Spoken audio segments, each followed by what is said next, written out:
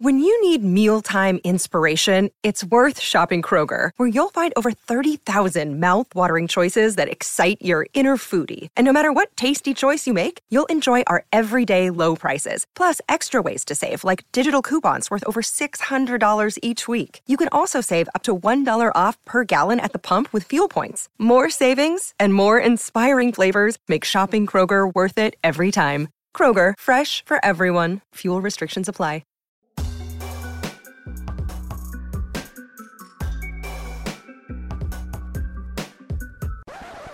Hello and welcome to another episode of Courtside Fracas. Today I'm joined by Greg. How are you, Greg? I'm doing well, man. I'm joined by Shaq. How are you, Shaq? I'm good, man. How are you? I'm good, man. Thanks. And I'm joined by Nee. How are you, Nee? It's been a tough one, man. Last night Arsenal took a stupid L and my Warriors lost, so it's been a bit rough. You know that's how Shaq and Knees, I'm alright, was so depressed. hey, look. All I was saying is this: United won 9-0 yesterday, and Lake Show was still coming, bro. It's all right. Lake Show, talk about your heat. Lake That's so shameless, so shameless, man. Talk about your heat. I haven't had the most depressed I'm alright I've ever heard. It's not hot in here, bro. Lake Show, we're here, though. Let's go. Well, it's not on the agenda yet, but the heat stink. I'm just putting that out there. We can talk about Agreed. it. We can talk about it later, maybe, but that's all right. Cool. So I want to start off with a bit of levity, I suppose. So last night, it was last night, wasn't it? LeBron James had a game against, the Lakers had a game against the Hawks, and there was an altercation between LeBron and a female fan. I think, you guys correct me if I'm wrong, but I think the story was that her husband, who nobody knew was a husband at the time, was heckling LeBron. So like LeBron decided to heckle the guy back, and then his wife stepped in and told LeBron to shut the fuck up and all stuff like that. And LeBron basically got her ejected. And then she went on Instagram and started talking about, how do you talk like this to a 25-year-old woman, blah, blah, blah, blah. LeBron's a bitch, da, da, da, da, da. So with all that being said, I just wanted to get you guys' thoughts on whether or not the fans should be able to chat shit to the players, and should the players be able to chat shit back to the fans? Just open discussion. Curious. I think the fans should be able to express themselves, but be able to do so respectfully. Like, there's nothing wrong with booing a player or, low-level stuff like that, but there's no need to be throwing personal insults. Or, I know, slightly off topic, there was a game versus the Cavs and there was a fan wearing like a T-shirt with a slogan that was to do with Delonte West and LeBron and stuff like that. There's no need for stuff like that. But, I'm all for players heckling back if they feel like they're being unfairly treated by fans. You saw Westbrook do it either last season or a few seasons ago when he was in Utah. So yeah, I'm all for players responding and retaliating. Quickly, is it fair if I'm the woman, yeah? So if I'm Karen, yeah, and my husband heckles a player, heckles back, and then I heckle the player and I get ejected, is that fair? Depends what you're saying. Like, yeah, true. I'm all down for, as Greg said, like, heckle if you want to talk your talk, like, it's fine, but be expectant to get it back first of all, and be respectful at the same time. Like, they've also brought up like past tweets and Instagram posts of this same guy. I forgot his name, so I think it's like Cliff or something like that. I don't know, he's a weirdo, but he always talks about LeBron. Like, he's got a picture of LeBron sitting on the desk, like, oh, he almost sat on my wallet and my phone. Bro, it's weird. Like, he's just a really big LeBron here. And in one of his posters, you can tell that I really hate this guy. Okay. So there's past, I guess, beef with that guy and LeBron, I'm going to guess. But it just got out of line at times. Get out of the stadium, man. Lakeshore trying to win. So... And that's kind of my thing, to be honest. I actually don't really care what happens to the fan, or if fans boo players. I mean, I find it kind of odd that you got a grown man sitting in the stands going boo at another man. I find that kind of strange. I can't really lie. But if that's what you want to do, and then I guess like the player goes, like, I don't know, like he claps back at you, or you get ejected from the game, or you get thrown out, then suffer the consequences. And it is what it is. Fair, I agree. On a different point, slightly related, maybe you lot can tell me because I haven't done the due diligence. I'm not going to lie. Are some fans allowed back into games now? Like, what's going on with that? Does anybody know? Depends on the state. Right. So like in Atlanta, there's fans. In Cleveland, there's some fans. In Miami, I think there's some fans, but other states and cities across America, there's no fans. Okay, fair enough. Be interesting to see when they open that back up. Okay, moving on to the next topic. So the NBA Union are working towards a one-night event this year for the All-Star Tournament on the 7th of March in Atlanta. I just wanted to get you guys' thoughts on whether you actually care about this, because obviously I know that the All-Star Weekend was kind of like a thing that was like waning in popularity and people didn't really care much about it. So what do you guys think about it being like now being a one-day event instead of over a whole weekend? I'm just going to be honest, innit? This is where the season ends. Basically, yeah. You think James Harden is going to Atlanta and staying in his hotel room? Yeah, facts. Yeah. You're kidding yourself. Yeah. It's chicken wings and hookers all around. So, yeah, I expect it. And it's not even that important, to be honest, man. Like, I don't really care for the All-Star game. The All-Star weekend, like, there's nothing that's really that interesting. Apart from the dunk contest, when you got certain players that are part of it. But apart from that, it's pretty much like a non-event. Like, I look at it like international football. It's like just like a waste of weekend of sport. See, I'm kind of opposite. Like, if you asked me last year and this happened to the season, then I would agree with you. But because of the new team system and how they structured the All-Star game, it actually made it somewhat competitive and I enjoyed watching it. I think the best thing that they can do for the dunk contest is to cancel it, because I ain't no one trying to watch that no more. 3-point But didn't they say they're just doing like a skills contest and a game? Yeah, I don't want the skills contest. That's like the worst contest out of all of them. Yeah, the skills contest. No one watches that. I want the 3-point contest. I'm trying to see snipers snipe. Like, you know, it's exciting. I enjoy the 3-point contest, and I want to see the All-Star game in the same format as it was last year. Then I'll be happy. The skills, bro. I mean, although like Miami's got the reigning champ of the skills contest and dunk contest, like, you know, it's cool, but we're pretty shit with it. So yeah,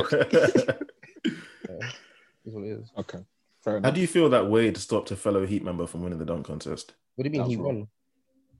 Who's it that won? Last year. Oh no, he rigged it. Derrick Jones Jr., bro. Yeah. Who was supposed to win? Aaron Gordon, wasn't it? That guy from Magic, whatever his name is, the light skinned one. That ignore me. I've got it confused. Bro. And Bam got the skills challenge, bro. And you know, how did Bam get skills challenge? No one cares about that, man. Same way he got to the finals, bro. Where's your team?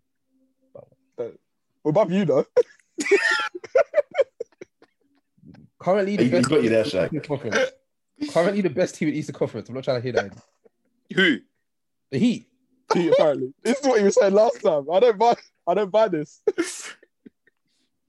You got ringers playing for you every night. I don't understand how you can be the best. You have the Eastern Conference chip right there, bro. I'm not trying to hear anything. Lake Show, what's up? We'll set this another time. So, if anybody wants to hear our thoughts collectively on the pod about the All-Star game, I suggest you listen to the pod from Sunday, which Greg was on with Mariah and Yas. They gave like a little All-Star preview, who might make it, who should make it, that sort of thing. So yeah, give that a little listen if you're interested in all that. And let's move on now to the standout games. So I'm curious to talk about this one actually. So the Nuggets beat the Jazz 128-117 on Sunday night. Nikola Jokic put out a stand-up performance that everybody was talking about. Greg, I want to come to you first about this because I know you are a staunch defender of Joel Embiid in the Joel Embiid versus Nikola Jokic debate. So, can you give me a brief summary of why you think that Embiid is the better center? Well, I think on the game, like the Jazz versus the Nuggets, you know, Jokic went berserk, put up 47 points. I think he was 4 for 4 from downtown. You know, just the full offensive arsenal was just on display, inside, outside, passing. The Nuggets, you know, walked away with the victory, ended the Jazz's, I think it's 10 or 11 game win streak at the time. The Jazz are still top of the West. I think they were, you know, kind of tired from winning. You know, obviously winning that many games consecutively takes its toll on you. None of the Jazz members really shot the ball well. But onto your question about Jokic versus Embiid. I mean, look, they both won Player of the Month for the month of January. They're both playing like, you know, elite big men. I think the biggest difference between the two is defense, in the fact that Jokic is not a good defender at all. and Embiid is one of the better defenders in the league. And I think I mentioned this on the pod several times before, but I think, different things on the basketball court are more important for different positions. Basketball is a game where all 5 players have to play offense and all 5 players have to play defense. It's not like American football or British football. And the fact that Embiid as a center is one of the premier defenders in the NBA, and then Jokic can't play defense at a high level is really what sets them apart. And that's bigger than, Jokic's passing. Their scoring from an offensive standpoint is similar statistically. But yeah, really the defense is what separates them. And to have a center that isn't a good defender means that your team isn't going to be good defensively. Whereas if you have a center that is good to elite level on defense, even if the surrounding players are somewhat subpar on defense, that team can still be somewhat good on the defensive end. That's a myth, by the way. It's not. Give it to me. Jokic isn't a bad defender. He's not a bad defender at all. He is. At worst case scenario, he's serviceable. I mean, he's got a 1.8 steals a game this year, and he's really high IQ. So he tends to read the defense well, and he cuts out passing lanes. The one problem he did have last year in the playoffs is that he was getting exploited in pick and rolls, but he's improving that this year. And there's only so much he can do physically because of his limitations because of his body and his speed and stuff. But if you actually look at him play, and I've watched quite a few Nuggets games this year, he's been pretty good on defense. He's covered the pick and roll well. He's coming to challenge. He's protecting the rim pretty decently. His help defense has been pretty good. So Jokic is definitely not a bad defender at all. No way. And I would say he is. His steals, looking at his steal numbers doesn't mean he's a good defender. Iverson was leading the league in steals. Curry's led the league in steals. It does not mean that they're good defenders. And then in Jokic, we know he gets abused in the pick and roll. Yeah, he shed some weight compared to last season and the season before that, but he's still not a good pick and roll defender. But more prominently than that, as a big, is that his low post defense is it's okay. Rim protection, shot changing, it's not levels like the other guys in the league, but it's not Miles Turner, Rudy Gobert, Embiid. It's at worst league average. Yeah, and that's where the Nuggets are defensively. 15th in the league, they're their average. Shaq. I wouldn't call it defining in terms of the debate of Embiid and Jokic. My thing that I'd like to see is they're both mainly known for their offense more than anything else.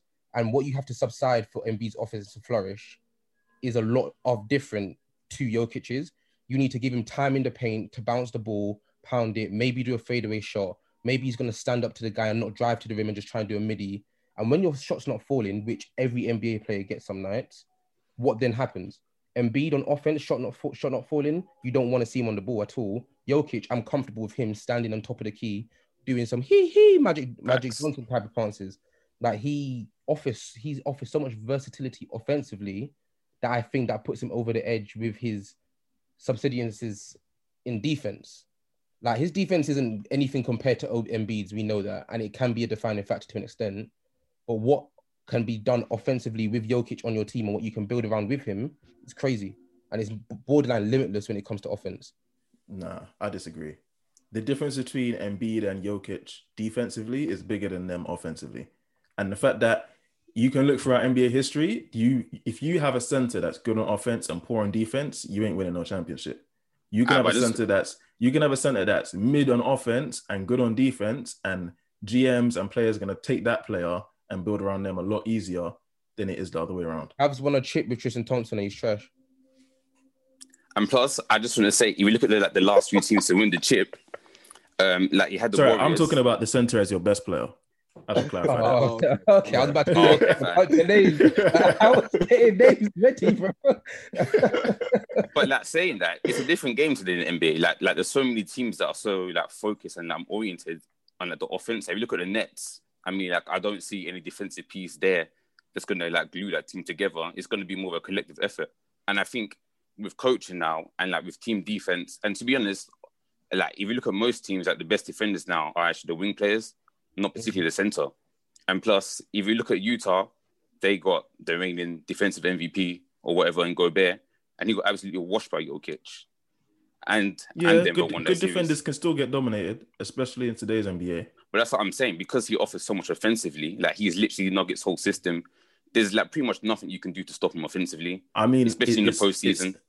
It starts and ends with defense, though. You ain't winning no championship if your defense isn't tight. The last team, I think, to win a championship with like a non-elite defense was like what, the 01 Lakers, and they had Shaq and Kobe. So like, unless you're gonna tell me you have the second best, shooting guard and second best center of all time going berserk in the playoffs, that's what it needs to win a championship with a mediocre defense. Like, I'll take Embiid over Jokic every day of the week. All right, cool. But I personally think if you swap Embiid and Jokic right now, and you put Jokic in the Sixers, he gets them further in certain playoff series. No way. In the last 2 years, 100%. No way. 100%. Both teams still way. trash, bro. 100%. Both teams are still trash. Yes. They're not trash at all. Like, them Sixers still ain't going nowhere with a point guard whatever. But I personally take Jokic over Embiid. His offensive output is just insane. And Embiid is very wishy-washy on offense as well. He's a hot and cold. What do you mean is wishy-washy? This season has been... Yeah, this season he's been beasting. Yeah, but he's hot and cold. Like, this season. How long has he been in the league for? Well, we're talking about this year. We're talking about now. Yeah, we're talking about now. But I mean, it's been more like 3-4 good months from Embiid. If you asked this question 3-4 months ago, everybody would say Jokic. So I don't see how 4 good months of execution can warrant him being a better player than Jokic when Jokic was showing it more in the playoffs. We're talking about who's been the better player this season. And in terms of who's been the better player this season, to me, the answer is Embiid. Okay, well, for me, it'd be Jokic because he's got the highest rating and efficiency by far. The second person is Embiid, but it's not even close. And yeah, he's been unreal. Like there's no weaknesses in his game. You guys keep talking about the offense when it comes to Jokic. Like, yeah, we know he's great offensively and Embiid is good offensively, but the difference when it comes to defense and the importance of being an elite defender for a center, it just makes the debate like not even close to me personally. How good has the you can't ignore the fact that Jokic is not levels as a defender compared to Embiid, and then add on the fact that defense for a center is like paramount. It's like buying a car where the brakes don't work. Like, it don't matter about anything else. Like, the brakes on the car aren't working. So, like, if you have a center and you're telling me that he's an average defender at best, and then you have another center that is comparable, you can compare him offensively, and his defense is one of the best in the league, like, that's too big of a gap to ignore. I mean, I guess I could ask, if you were a GM and you're going to build a team around Embiid or Jokic, I would put my money on the team being built around Jokic to win the championship first. No way. Because GMs are going to look at that and say, we got a big man that can't play defense. Like, it's going to be tough for us to win. But it's not that he can't play defense. He's serviceable at worst. He's not a bad defender at all. Nah, I disagree. Guys, we're gonna wrap this up. Yeah, we're gonna wrap this up. So anyone who listens, make up your own mind. Let us know what you think. Tweet the account at Courtside Fracas. Let us know who you think's better out of Embiid and Jokic. For me, I think it's Jokic, but just only by a little. Damn, you guys leaving me out to dry. I had faith in you to defend Embiid well, and I think you did better than Jokic can defend anybody. Anyway, next game I want to talk about. Actually, quickly, I'm going to deviate from the schedule I got here. Shaq, the Heat are still trash. Can we talk about this, please?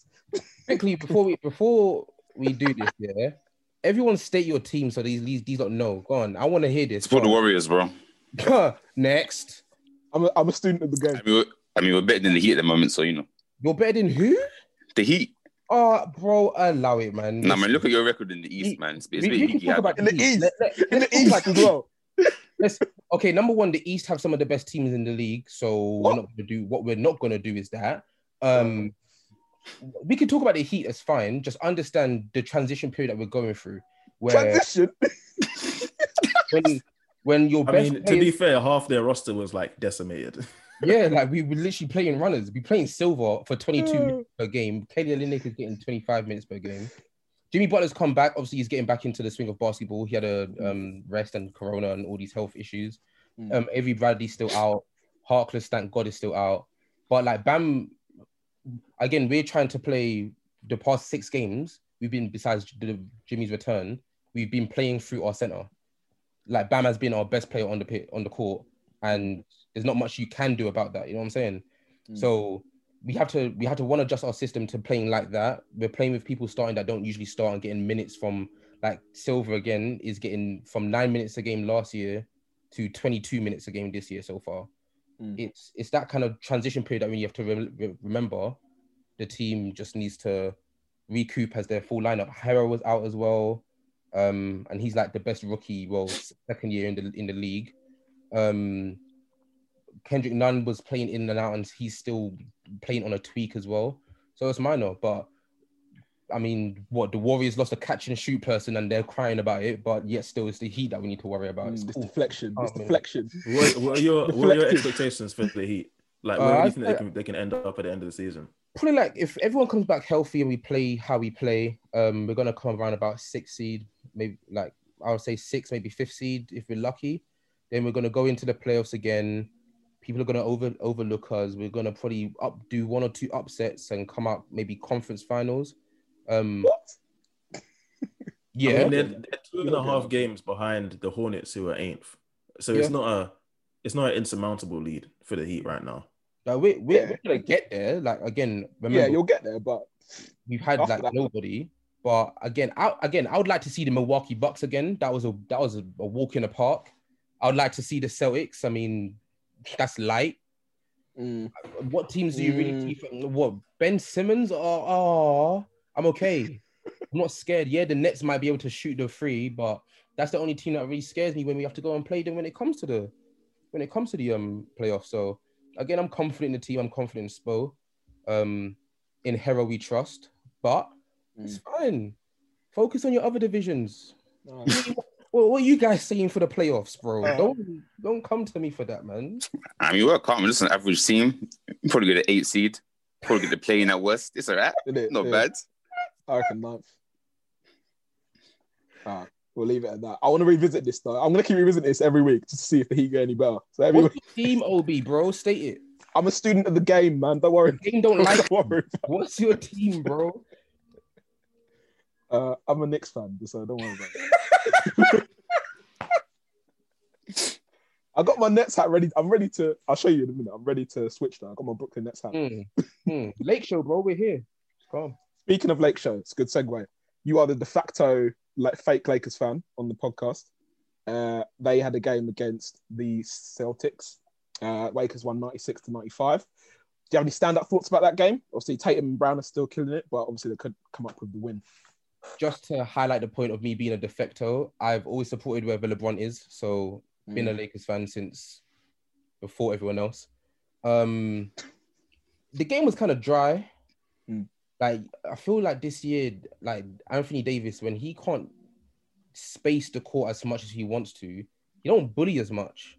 Like against a team with Tice and Tristan Thompson, I would want him to go and get inside and just bully them. Your skill set is so much more than middies and 3-point shots.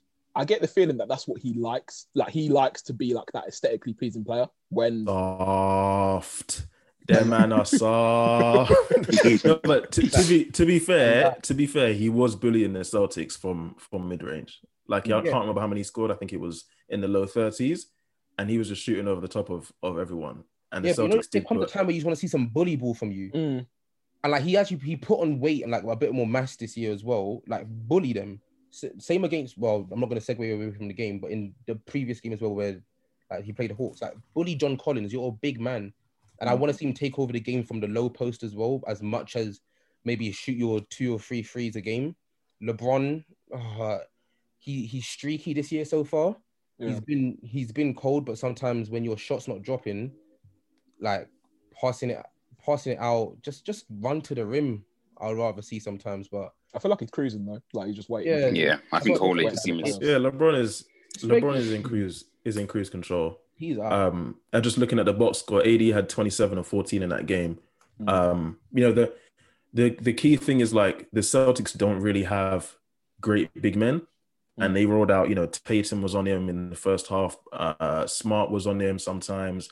Brown was on him, and these are guys that are 4 or 5 inches shorter than him in some cases. So, like, I get Shaq's point in the sense that you want to see him take him down to the low post, but also I think AD played relatively smart in that game in the sense that you don't have to if it's if you can just shoot over the top of someone, why do you need to take them down to the low post kind of thing? Yeah. The way it's for me is like in and that then game, LeBron was just cruising. Like in that game, I think he had 27 points, right? 27, I think he had 14 rebounds as well. And in the next game, he had 2 rebounds. Big man, 7 foot, 2 that's rebounds. bad. It's jarring to see sometimes. I think in that Celtics game, KCP had 0 points, and someone else had 1. Correct. I think Schroeder had 1 or something like that. Like it was just an off night. Gasol had 1. Was it Gasol? Yeah. Yeah. Like I just want to see more from the team playing as a unit. But again, I still give them the whole, you rested 72 days, hit cruise control, wait for the big games in the later seasons, get second or first seed if you can, and just win the playoffs again, like most likely anyway. I'm not really paying too much attention to how they perform as a unit during this season. Kyle Kuzma off the bench though, he's looked like he's been trying to play with a purpose, maybe to not get traded because his contract's kind of dead. So I like what I'm seeing from Kuzma. I want to see a bit more from Wesley Matthews. Harold looks a bit more in tune as well. Feels like he's trying to ball out a little bit harder as well. You see a little more intent from him. He's decent at the moment, like, That's what I'm saying. Like the Lakers are chilling. Like they're giving people like Harold like more minutes than maybe he probably would be getting or should be getting if they were like really trying to go at it hard. And like you see like some of the moves that he's doing and like some of the like, ISO positions he's getting in. You see the Lakers are just chilling, to be honest. Like they're on cruise control.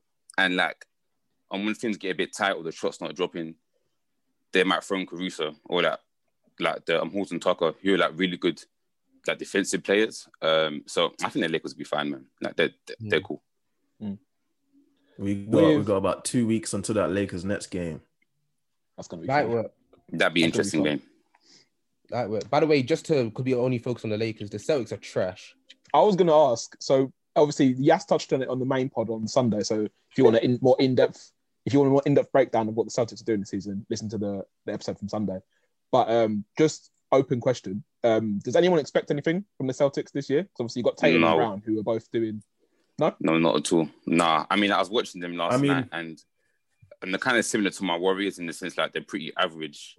They haven't really got any good big men. It's very much like a strength in numbers with them.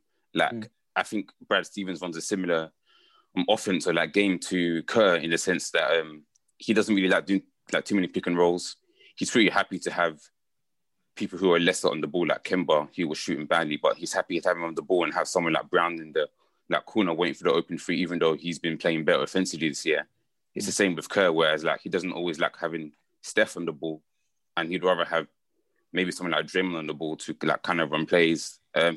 It's more of a like collective effort, and their team just isn't that good, isn't that deep. Thompson's been pretty bad. I don't really expect much from the Celtics this year, or the Warriors, but I mean, I think the Celtics are still pretty much in a good position and pretty primed for like 2 years from now.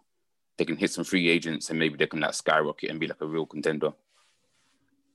I think the biggest thing about the Celtics, and I mentioned this in the last episode as well, is that they're a perimeter talent based team, but their perimeter talent doesn't outweigh the other perimeter talent based teams, if that makes sense. Mm-hmm. So their main two in Tatum and Brown aren't better than PG and Kawhi. They aren't better than the Nets perimeter players.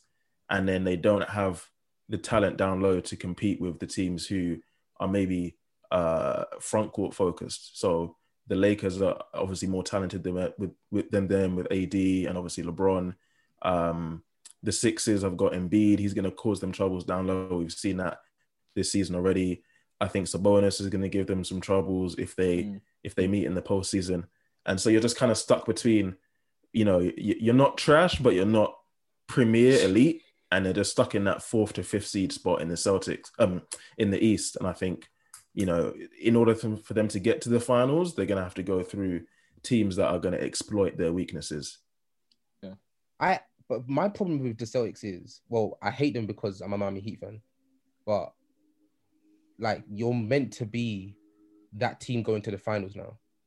Like, what I actually expect of you is to be going to conference finals this year, because that's what your tracker was meant to be. But you made some iffy moves here and there, like the Kemba Walker move. You wouldn't predict his injuries too tough, but like adding to someone to the free agency with Kemba's contract, Jaylen Brown's contract, Tatum's, I don't think they're going to have enough room for that, for the talent that they need to take him over that hump of getting past something like the Nets and whatnot. And that's where I think the team's a bit shaky for a while now as well. Yeah. So, following on from that, one of the teams that the Celtics played recently is the Warriors. So, Nia, I want to come to you. You had 2 games this week, one against the Pistons and one against the Warriors. Talk us through them. What happened? What went wrong? What went right? Pistons games was a blowout. There's not really much to learn from that. They're like one of the worst teams in the league, to be honest. They're and like terrible. And we were pretty much in cruise control from the beginning. I mean, like people were hitting their shots. We defended well. Yeah, just a standard game against a poor team. The game against the Celtics, we came in with one center in Looney, whose health, that record is pretty poor anyway. And then he went down early. Then after that, we had no center. We just couldn't get any rebounds. I mean, like Curry had 11 rebounds. I think Draymond had the same. And then if you look at Wiggins and you look at Oubre, I think combined they had 3. So we just we weren't getting any rebounds. Oubre, oh man, I'm not gonna say so bad. I'm sure I saw a stat that he's like statistically the worst shooter in the league or something stupid like that. Yeah, because that guy started stupid cold with like 1 of 28. And just like in that game, yeah. All right, so like fine. We started the game and he started pretty well. It was all going good. But then like after that, like I'm towards the end of the game, like I'm down the stretch, there was a period where he missed a dunk and then he goes back on defense and he overhelps again as usual. And Tatum gets an open look from 3 in the corner. And there you go, like right there's like a 5-point swing. And it's like those sort of plays like within like 2 minutes that the game can just go from you. And he's he's done like 3 or 4 times this season. Like he's just like such a big passion of the team and he's not really learning. We tried putting him in the second unit. That's not really working out. It's kind of affecting like Pascal's game as well because he's been pretty poor the last few games. So I think we should like look into trading him because it's not going to work out with him, to be honest. Unfortunately. But Draymond played like 36 minutes and got 2 points. Oh yeah, all right. So and that's another thing. Yeah. Okay, fine. That was another thing. Like he was so bad yesterday. I'm like offensively, he did nothing. He was chucking up balls to the center like an idiot, and then he would shout at the player that was receiving the ball, like to say it was like your fault. It was clearly his fault. But and like defensively, he was lazy as well. Like I don't know what it was. I don't know if it's come back from COVID, if it's affected his wind or whatever. But he looked a step slow and he just didn't look as sharp. And he made a few lazy fouls. And I think maybe he's a bit fed up of covering for like sloppy defensive errors from people like Oubre or just poor team defense in general. But yeah, my defense is bad yesterday, but it's been pretty good in general. I mean, I think since he came back, last 15 games were 3rd in defensive rating, which is pretty good. And I think what like 11th overall. So, but like under Wiggins, I mean, not Wiggins, the Oubre thing's gonna kill us, man. Nee, I just want to ask you, like, with Draymond, isn't he averaging like 4 points a year or something like that? 4 points a game or something? He is. How can you wait quickly? I just want to let me get it out. That's disgraceful. How can you justify 4 points per game on average? Listen to me, yeah. Isn't this guy on a supermax or a max deal at least? No, he's not. I think it's like 100 mil, 4 years, something like that. I think so. Something like that, yeah. It's nothing too crazy. That's 92 mil too much. My goodness. Listen.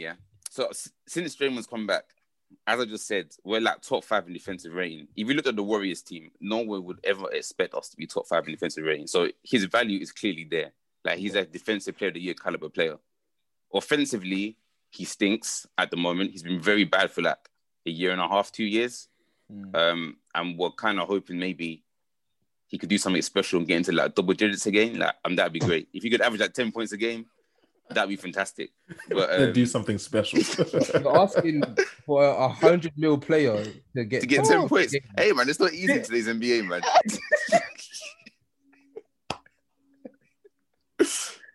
Oh my goodness. I get it that he like obviously he brings up a value defensively, but like in the words of Mariah, we need buckets, motherfucker. No, we do. It's facts though. We actually do.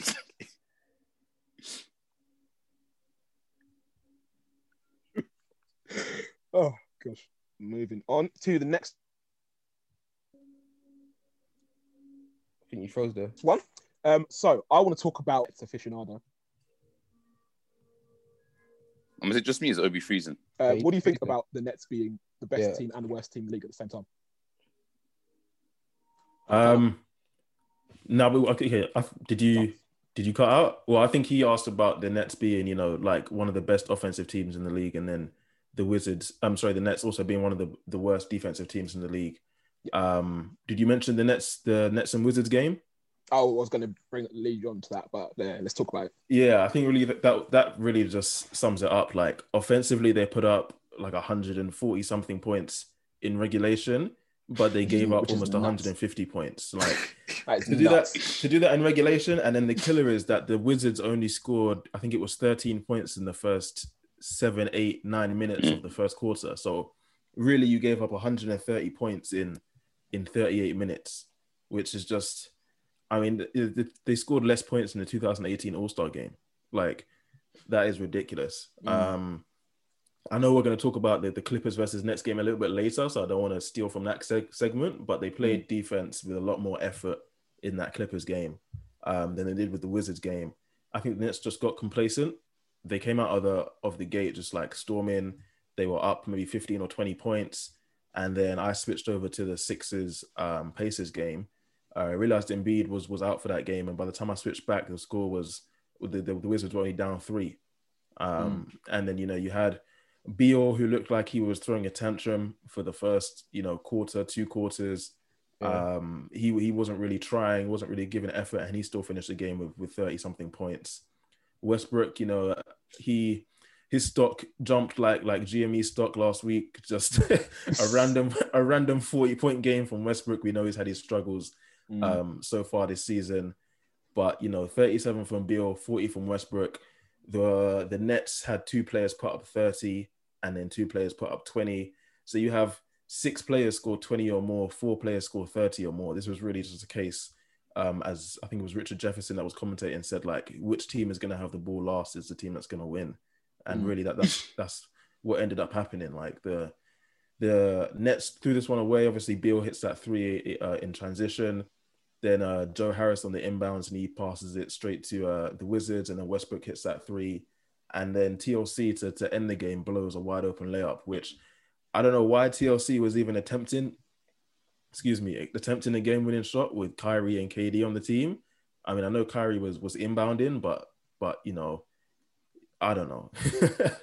I think it's one of those losses for the Nets that just wakes them up and lets them know that, it's anyone can win in any given night in the NBA. The only person you don't let score 40 points for me is Westbrook, bro. Like, the one time this guy wants to show up this season is the game where you want them to get trampled on. Like, I was watching the game to see buckets, and I didn't want it to happen on both sides of the court.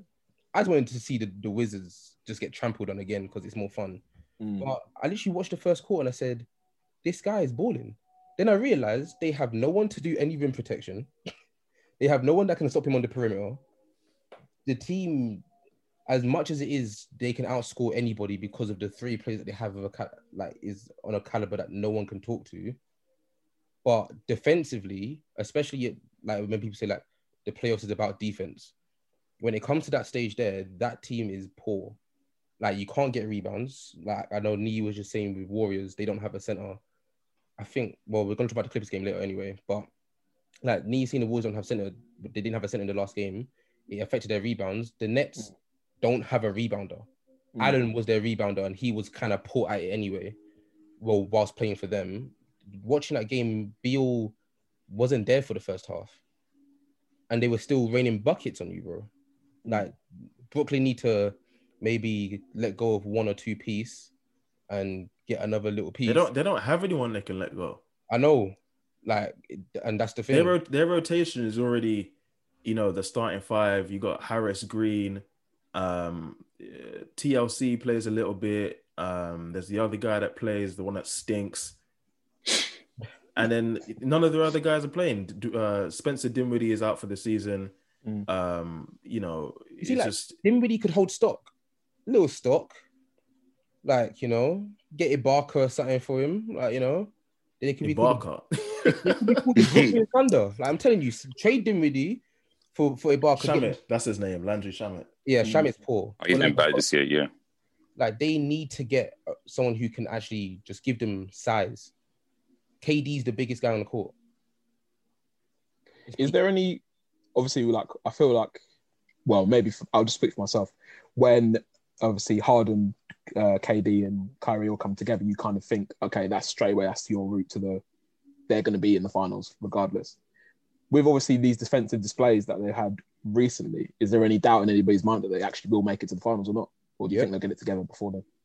No, I think they'll definitely make some trades between now and the trade deadline. Like they have to.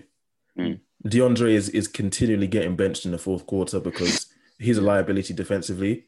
He's just there to catch lobs offensively. Like when Harden or Kyrie drive, especially in the pick and roll, just catch some lobs, finish the game with 4 dunks, maybe get fouled once. But, if it's a close game, even if it's not a close game, down the stretch, he's getting benched. He was benched for that last game before the big trade happened and Allen was starting. So his stock is very low right now. I don't know what moves the Nets can make, but they need to make some. Like they could do like trade KD for like Myers Leonard to Miami Heat. Like You sounded so serious when you said that. But I think other players in the league like are looking at the Nets like, yeah, we know they can score, but it's hunting season for them, like for the premier offensive players in the NBA. Like I wouldn't be surprised if they go against the Sixers to see Embiid go berserk. I think Sabonis can have a good series against them. It's going to be tough for them to win it all with the roster they have. And, both sides of the ball matter. Like we know offensively they can do a madness, but on D, it's not looking good for them. As they are, would you give them a chance in 7 games against either the Lakers or the Clippers? Nope. Yeah, I would. I mean, when you say give them a chance, what do you mean? Well, do you think they win? Do you think they'd win? No. Nope. Okay. I think they've got a better chance of beating the Clippers. Huh? I think that's the worst chance they have, Really? Why? Because 2 of their players are elite wing defenders as well. So you got PG and Kawhi can lock up or slow down Harden and KD, and then you're gonna have to rely on Kyrie to rain buckets. Did you see the game yesterday? Or Joe Harris? Exactly. Yeah, it's fine. That's I know, fine for them. But KD missed 2 shots. I know, but that's And you can't stop KD ever anyway. There's no locking up KD. 7 games in the playoffs, like you know what I'm saying. Like that's where it's like it's playoff time. You got to do it for 7 straight games, maybe. I would say, boy, I'm go Clippers. Clippers in 5. In 5, well, wow. I probably think it'd be like a 7-game series, to be honest. Yeah, I wouldn't say 6, but it did sound like trying to shot. So Clippers in 5.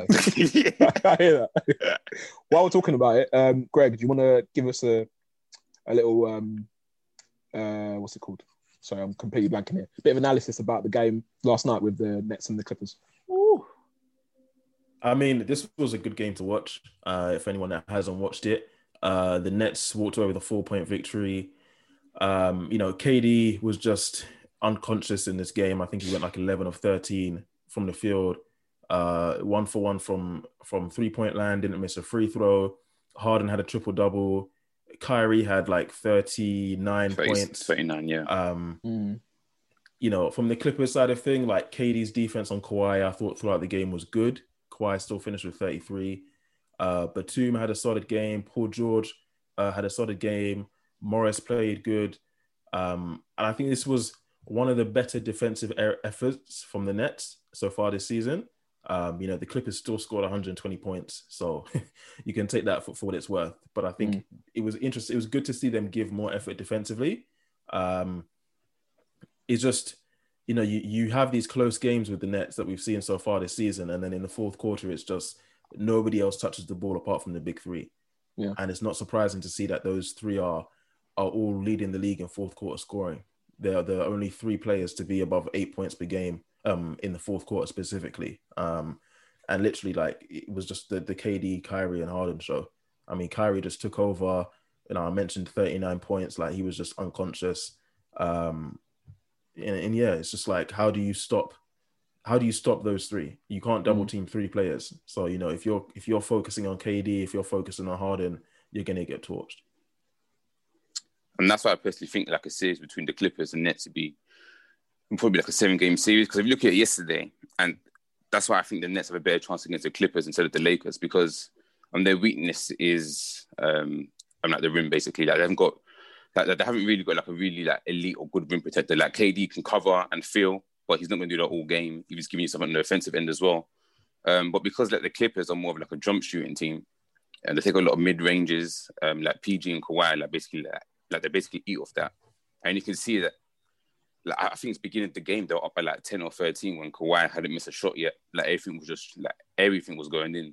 And then I think when the Nets were able to get a few stops and Harden was playing some good defense and everyone was active, and they started missing a few shots. You got to give Harden credit for that. He was giving good effort defensively. Yeah, he was good defensively yesterday. Like I don't think the Clippers have a big man that can really like bang in the center like that. Like if you look at Ibaka and Zubac, I don't think they really have that skill set, or they don't necessarily have that will to go and catch lobs like every time. Like they haven't really got like a big lob threat in the Clippers. So that's why I think it'd be more evenly matched between the Clippers and the Nets. Zubac is weak as well. Like when he came on the court yesterday, I literally this is where the Nets have no big man. He's about. That's what I thought as well. Yeah. And literally, I saw like he get touched on the shoulder and he's moved. He's not it. Ibaka, obviously, we know what he can offer to you in a game. I was impressed with Batum. I think Batum dropped 21 yesterday as well. Yeah, right? He did, 5 of 8 from 3, something like that. Something like 4 of 7 from 3, maybe 5 of 8, something like that as well. He had a nice game, but he's been doing that all season as well. Hitting that corner 3. And I think he was a great addition to the Clippers. What I'd say is, and again, I'm not the biggest fan of his actual game, but you know what he offers you. Pat Beverly changes that game if he's in it. And I think it changes it for the better of the Clippers because he's that nagging person that can disrupt a Kyrie for maybe 2 or 3 possessions. So he might not be on 39 points. He might be on 32. And that's the game won there. And I think in a 7-game series, someone as annoying as him playing can disrupt a team like the Nets.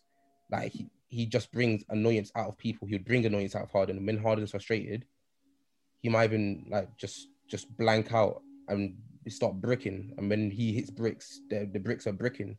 So, but then you got KD to pick up the slack. I mean, you saw KD yesterday. He picks up the ball in the flow of play, and like he's not going to miss. You can't guard him really. And none of the guys are forcing it as well. Like for all the talk of Harden and his ISO ball the last couple of seasons, which I think was being forced upon him from Murray and from D'Antoni. Like this season, he's really taken a step back. Even in the post-game interview, was saying like scoring isn't everything. KD only 13 shots last night. Like he's more than willing to just give Kyrie space because he knows he's going to draw attention and let Kyrie go to work and score 40. So it's interesting that you have these 3 guys that we all know can be 30-point per game scorers, but none of them are. They're almost like playing hot potato. Like you take it, no, you take it. Yeah, I like the look of the Nets to an extent. But I feel like the Clippers are just a bad matchup for them in the long haul of a playoff series. Lakers as well, obviously. If you ain't got rim protection, AD, boy. Yeah, they're going to absolutely destroy the Nets in this year. Boy. But again, the thing for the Lakers is if the 3-point shot ain't raining, they always try and force it, really and truly. They never stop shooting it. The Clippers, I think they just play somewhat smart ball. And I feel like the playoffs will be a good place for them to play against the Nets. Obviously, they're not going to get there. And neither would Nets because it's going to be Miami Lakers again. But like I feel like if it does get to that, I feel like the Clippers would win it. I'd rather the Nets though. But yeah. Fair enough. Okay, and with that, we'll bring this episode to a close. Greg, Shaq, Nee, thank you for coming on. Appreciate it. Anyone listening, follow us on Twitter at Courtside Fracker. Tweet us any of your opinions. Jokic versus Beach. Jokic versus Embiid. What you think about how badly the Heat are doing this season? Is Draymond bum? Will the Nets make it to the finals, or do they need some more defensive protection? And yeah, we'll see you next time. Peace. Peace.